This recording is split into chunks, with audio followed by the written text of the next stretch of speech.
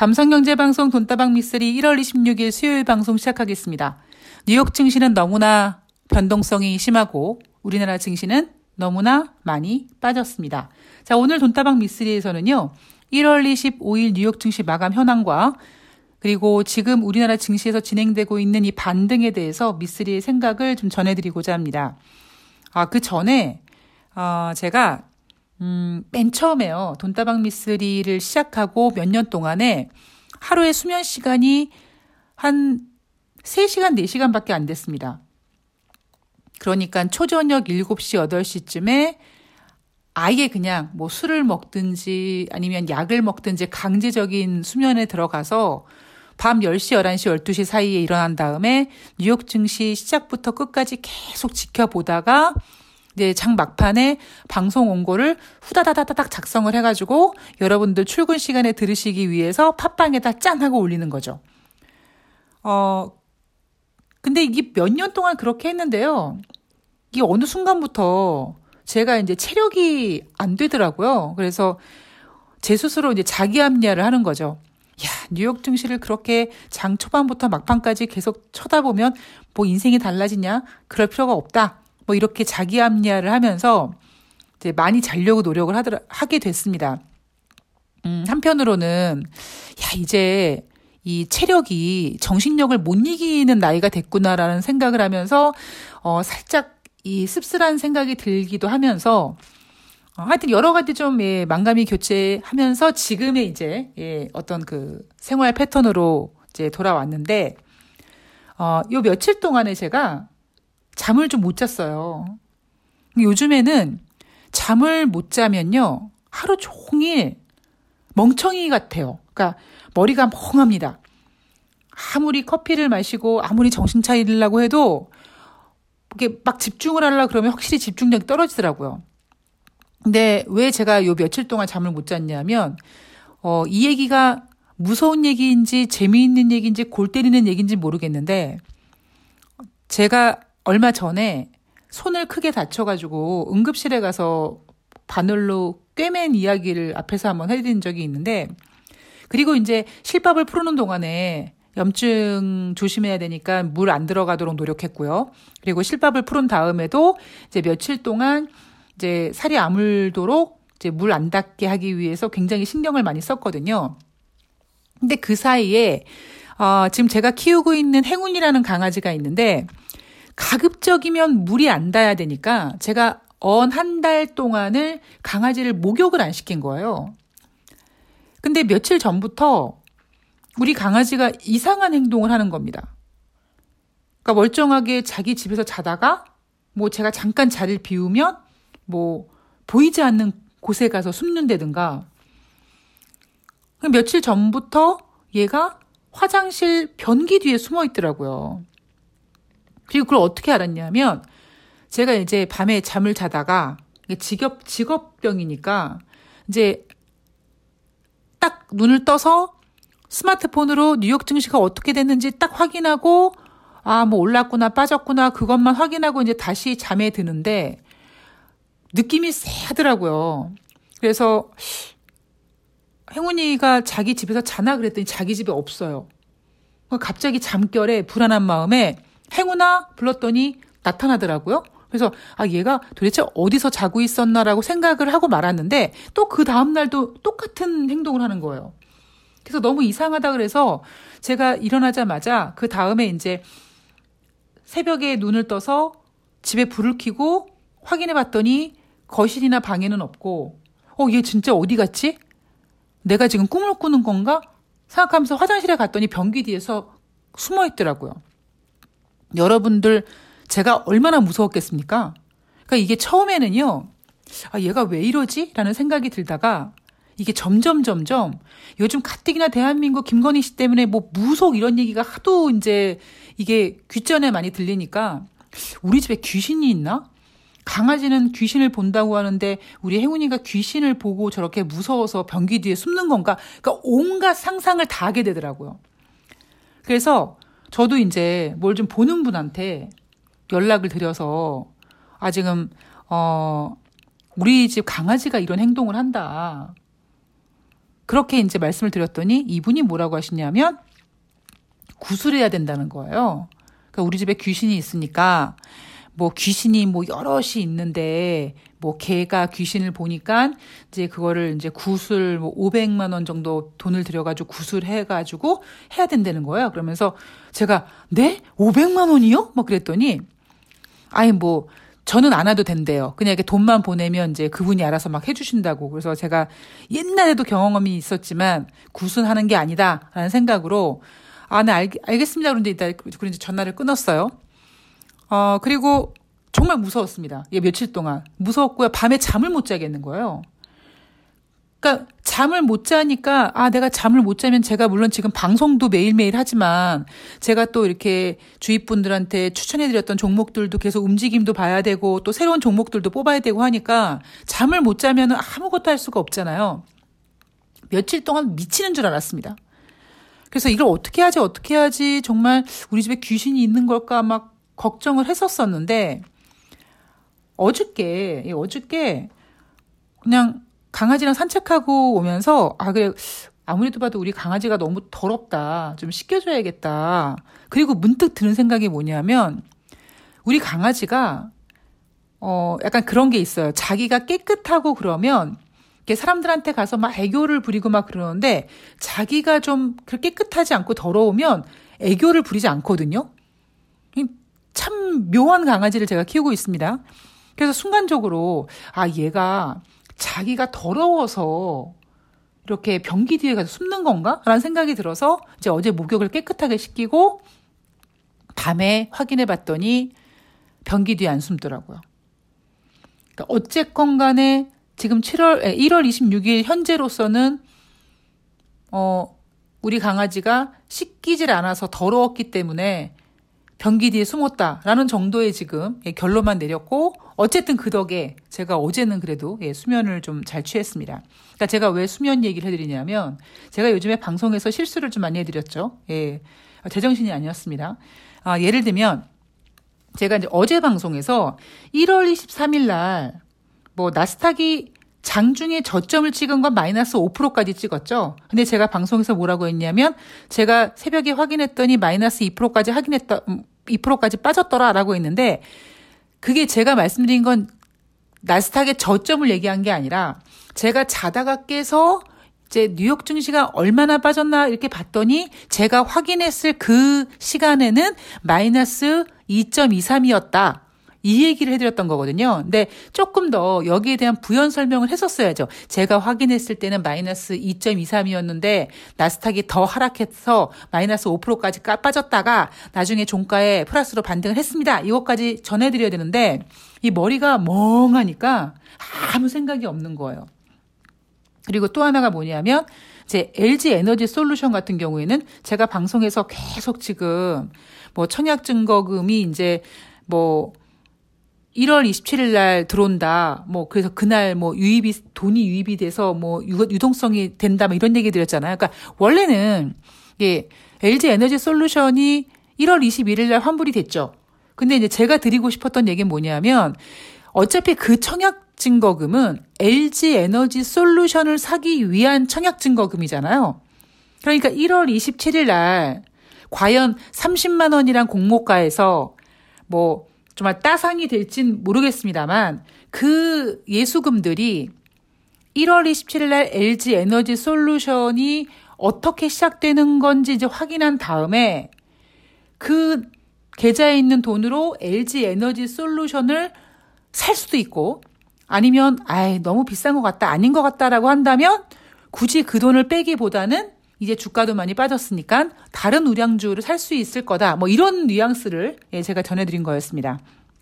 네, 다시 말씀드리지만 여러분 수면이 건강을 좌우합니다. 다시 1월 25일 뉴욕 증시 마감 현황을 좀 살펴보면은요.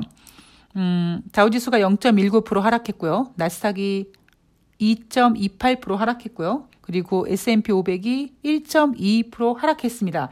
여전히 뉴욕 증시는 큰 변동성에 노출됐습니다. 1월 24일 날 뉴욕 증시는 다우지수 같은 경우에는 1000포인트 이상 하락했다가 상승 마감했다가 1월 25일은 다시 800포인트까지 하락했다가 결국 종가에는 마이너스 66포인트로 낙폭을 줄였고요. 나스닥 같은 경우에도 1월 24일 날 한 마이너스 2% 하락했다가 장중에 마이너스 5%대까지 밀려갔다가 다시 낙폭을 줄여서 플러스로 종가를 끝낸 다음에 1월 25일 날은 다시 마이너스 3%까지 내려갔다가 마이너스 0.5까지 반등했다가 종가 기준으로는 마이너스 2.28까지 내려가는 굉장히 큰 변동성에 노출이 되어 있었습니다. 지금 시장은 뉴욕 증시는 왜 이래요, 여러분? 그 누구도 FOMC 회의에 대한 얘기를 힌트를 주지 않기 때문입니다. 그리고 어제 같은 경우에는 뭐 골드만삭스도 마찬가지고 뭐 JP모건도 마찬가지고 계속 시장에다가 금리 인상 많이 할 거야 막 이렇게 부담을 좀 주니까 투자자들은 어디 내 마음을 좀 안정시켜 줄 수 있을 만한 그 어떠한 멘트가 없을까라고 찾아보지만 없는 거죠. 뭐 그나마 돈다방 미쓰리에서 미쓰리가 여러분 1월 달에 금리 인상 이제 나가리 됐어요. 뭐 이렇게 얘기하면서 여러분들 버티세요라고 해주는 거지. 그 어떤 언론이나 이런 데서 전문가들이라는 분이 괜찮아요. 1월 달에 금리 인상 안 할 거야. 이렇게 딱 눈에 보고 귀로 들어서 확인시켜주는 메시지가 없다 보니까 뉴욕 증시는 굉장히 큰 이 변동성에 노출이 될 수밖에 없는 거죠. 제가 이번 주에 계속 말씀드리지만 뉴욕 증시가 크게 하락해야지만 투자자들도 쫄고 연준위원들도 쫄고 그래서 제롬 파월 연준 의장은 이미 지금 나스닥 같은 경우에는 조정 장세에 진입했고 다우지수나 S&P 500도 200일평선에 하회했으며 나스닥 같은 경우는 장중에 20% 이상 하락하면서 약세장으로 전환됐다. 뭐 이런 모습. 그리고 1월 25일 날 새벽에 그 나온 기사 내용 중에 1월 24일 날 뉴욕 증시가 그렇게 크게 하락했다가 종가에 살짝 반등해서 끝난 거는 지금 뉴욕 증시가 이제 약세장에 진입했다라는 사실을 보여준다. 뭐 이런 내용도 나왔습니다. 그런데 이런 공포스러운 시장을 주식 투자하는 여러분들도 공포스럽지만 금리를 결정하는 연준으로서도 상당한 부담이 있는 거죠. 그래서 여러분들한테 욕을 먹을 각오를 하고 연준에서 금리 인상을 빠르게 많이 하지 않기 위한 방법은 뉴욕 증시가 좀 빠져야 된다. 좀 많이 빠져야 된다라고 제가 계속 얘기를 해드리고 있는 겁니다. 그래서 지금 어느 지경까지 와 있냐면 지난번에 JP모건 회장인가요? 1월 달에 금리 인상 할 거다. 뭐 올해 6번, 7번 할 거다. 1월에 금리 인상할 수 있고 3월에 50pp 인상할 수 있고 뭐 이렇게 떠들어댔던 얘기들. 근데 지금 그런 얘기들이 약간 좀 볼륨이 줄어들었죠. 그래서 현재까지 이제 FOMC 회의 결과를 얼마 남기지 않고 지금 시장에 나오는 얘기는 뭐냐면 1월 달에 금리 인상 가능성은 나가리. 그리고 3월 달 첫 금리 인상 신호가 나올 듯. 그러니까 3월 첫 금리 인상 신호가 나올 것이라는 첫이라는 단어가 썼으니까 1월 달 금리 인상 안 한다는 얘기입니다. 그래서 우리는 이제 하나씩 그들이 설레발쳤던 내용들을 이제 제끼고 가는 거죠. 그래. 야, 우리가 너무 떨었던 것 같아. 야, 어떻게 당장 1월 달에 금리 인상을 하냐? 말도 안 돼. 뭐 이렇게 이제 정신 차리고 이제 하나씩 그들의 설레발 소리에 이제 체크해 가면서 냉정해지는 거죠. 그리고 대차 대조표 축소 계획에 대해서도 지금 시장은 연준의 어떠한 입을 기다리고 있다라고 하지만 제롬 파월 연준 의장이 원래 지난번 공식적으로 올 연말에 대차 대조표 축소를 시작할 것이라고 했는데 지금 상황에서 갑자기 앞당기기에는 무리가 있습니다. 왜? 증시가 많이 빠졌거든요. 만약에 여러분 쓸 카드가 많은 미국이 금리 인상을 한다고 막 했을 때 최근 들어 블랙아웃 기간조차에도 뉴욕 증시가 빠지지 않고 뭐 그래봤자 혼조세, 뭐 계속 이렇게 진행이 됐으면요. 연준은 1월 달에 금리 인상을 했었을 겁니다. 근데 지금은 증시가 많이 빠져서 연준이 금리 인상 카드를 쉽게 못 내민다는 거죠. FOMC 회의에 대해서는 이제 미쓰리 시나리오대로 증시가 빠졌고 이제 연준이 이제 1월 달 금리 인상 얘기 쑥 들어갔고 3월 달에 금리 인상할 가능성에 대해서 제시를 할 텐데 이것도 여러분 제롬 파월 연준 의장이 기자회견하면서 여러분 우리 미국은요 1월 달에 금리 동결할 거고요. 3월 달에 반드시 꼭 머스트 금리 인상할 거예요. 이렇게 얘기 안 합니다. 못 합니다. 그리고 지금 같은 주가 변동성과 하락에는 대차 대조표 축소에 대해서도 굉장히 신중할 가능성이 높아졌습니다. 자, 우크라이나 사태에 대해서 얘기해 볼까요? 지금 국내 뉴스에서는 뉴스를 보도하면서 막 무기 보여주고 막 이렇게 막 전쟁 날 것 같은 분위기를 막 내보내지 않습니까? 근데 미군이 8,500명에 대해서 유럽 배치 준비 태세를 강화했다. 이거 싸우는 거 아니에요?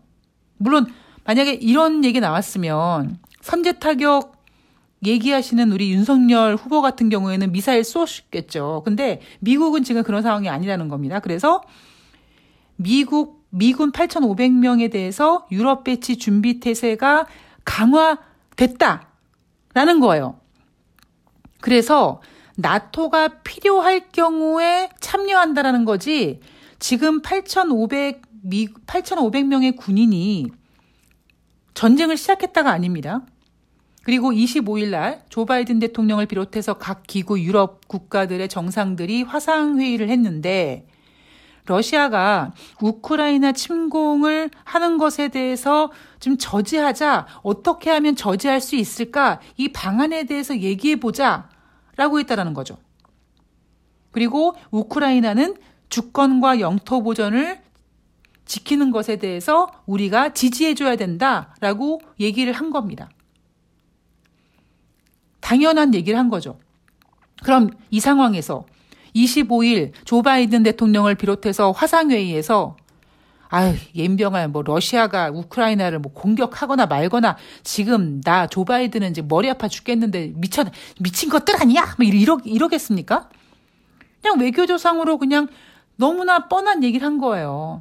이 얘기에서 나올 수 있는 메시지가 뭐겠습니까, 여러분? 전쟁은 좀 안 했으면 좋겠어. 근데 우크라이나 영토 보존과 주권은 좀 지지해야 될, 그 영토 보존과 주권에 대해서는 지키는 것을 지지해주자. 뭐 이런 정도의 내용이 나온 거죠. 자, 러시아 같은 경우에는요, 미군이 8,500여 명 유럽 배치 준비 태세 강화했다라는 소식을 듣고 러시아가 우리 러시아 개섭섭하다라고 얘기를 했습니다. 그리고 러시아가 한 얘기가 뭐냐면 향후에 협상을 지속할지 안 할지에 대한 그 결정을 하기 위해서 미국은 러시아의 안정을 보장해 줘라. 이렇게 요구했고요. 이번 주 안에 미국에서 알았어, 서면으로 답해줄게 라고 했습니다. 그러니까 뉴스에서 전쟁 날 것처럼 막 떠들어대고 있지만 실질적으로 지금 돌아가는 분위기가 야, 우리 총 쏘고 미사일 쏘고 이러지 말자. 누구 좋으라고 이러니? 우리 단무지들이 아니잖아. 뭐 이런 지금 진행 상황이 전개가 되고 있는 겁니다. 대신에 미국 입장으로선 가만히 있을 수는 없으니까 조 바이든 대통령이 푸틴 러시아 대통령에 대해서 직접 제재를 가할 수 있다 정도의 메시지는 나왔습니다. 자, 그리고 미쓰리가 어제 방송에서 마켓에서 발표하는 제조 PMI 지표, 서비스업 PMI 지표가 부진할 것입니다. 근데 정말 부진했습니다. 그 얘기는 뭡니까, 여러분? 제가 다시 말씀드리지만 경제는 흐름이기 때문에 이 경제 지표 같은 거를요, 모는 종에다가 이렇게 월별로 쭉 점을 찍어 보면 지금 경제 흐름이 어떻게 흘러가고 있구나라는 게 보이거든요.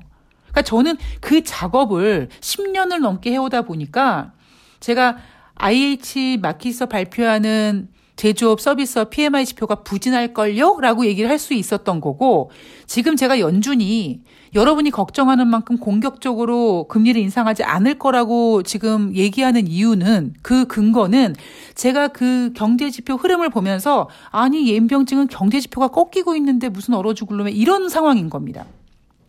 자, 이날 발표됐던 1월달 소비자 신뢰지수도 12월에는 115.2였는데 그리고 시장 예상치는 111.7이었는데요. 1월달 소비자 신뢰지수는 113.8로 12월달 115.2보다 부진했습니다. 그리고 리치먼드 연방준비은행에서 발표한 1월달 제조업 지수도 12월에는 16이었는데 이번에는 8이 나왔고요. 시장 예상은 15였습니다. 여러분 지금 경제 지표가 꺾이고 있어요. 근데 지금 꺾이는 경제 지표는요. 경제가 둔화된다, 부진한다라는 개념보다는 앞서서 작년 하반기에 미국이 경기 회복을 위해서 돈을 풀고 소비를 촉진하고 그런 어떤 상황 속에서 지금 나타나는 기고현상인 거죠. 지난번에 너무 좋았으니까 이번에는 지난번보다 상대적으로 떨어질 수밖에 없는 모습이 나타나고 있는 겁니다. 그리고 11월 달 전미 주택가격 지수도 연율 18.8% 증가됐다. 3개월째 둔화되고 있다고 합니다. 이게 지금 뉴욕 증시 상황입니다. 자, 이제 마지막으로 1월 26일 제가 지금 이 방송을 녹음하고 있는 시간이 오후 1시 34분입니다. 자, 우리나라 증시는요. 현재 코스피, 코스닥 모두 9포인트 정도의 반등이 이어지고 있습니다. 여러분들이 이런 생각하실 거예요. 미쓰리, 나 진짜 힘들었거든. 나 정말 버티기 정말 힘들었거든. 그래도 네가 버티라고 했으니까 내가 진짜 버텼다.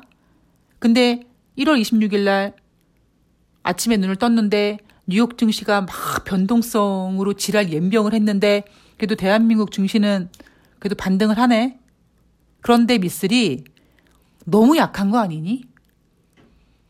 이렇게 생각하시는 분들이 계실 거예요. 근데 저는요. 여러분들께 이런 얘기를 좀 해드리고 싶어요. 우선 현재 대한민국 수급은 코스피 같은 경우에는 외국인들이 매도를 하고 있습니다. 참 신기하죠? 지금 진행되고 있는 원달러 환율이 마이너스예요. 빨간색 아닙니다. 전일 대비 지금 1원 정도 하락했습니다. 그런데 외국인들은 팔고 있습니다. 왜 팔까요? 예, 어쩔 수 없이 말씀드리지만 지금 윤석열 리스크가 시장에 반영되고 있다는 걸 여러분께서 감안하셔야 된다라고 말씀드리고 싶고요. 두 번째는 여러분 수요일 날 우리나라 증시가 막 강한 반등을 했어요. 막 상승폭이 막 50포인트 강한 반등을 했어요. 그럼 그 강한 반등이 여러분 오래 갈 수 있을까요? 못 갑니다. 저는 오히려요. 우리가 주식시장의 정확한 그 얘기인지 모르겠는데 제가 좀 갑자기 기억이 안 나는데 그런 얘기가 있어요.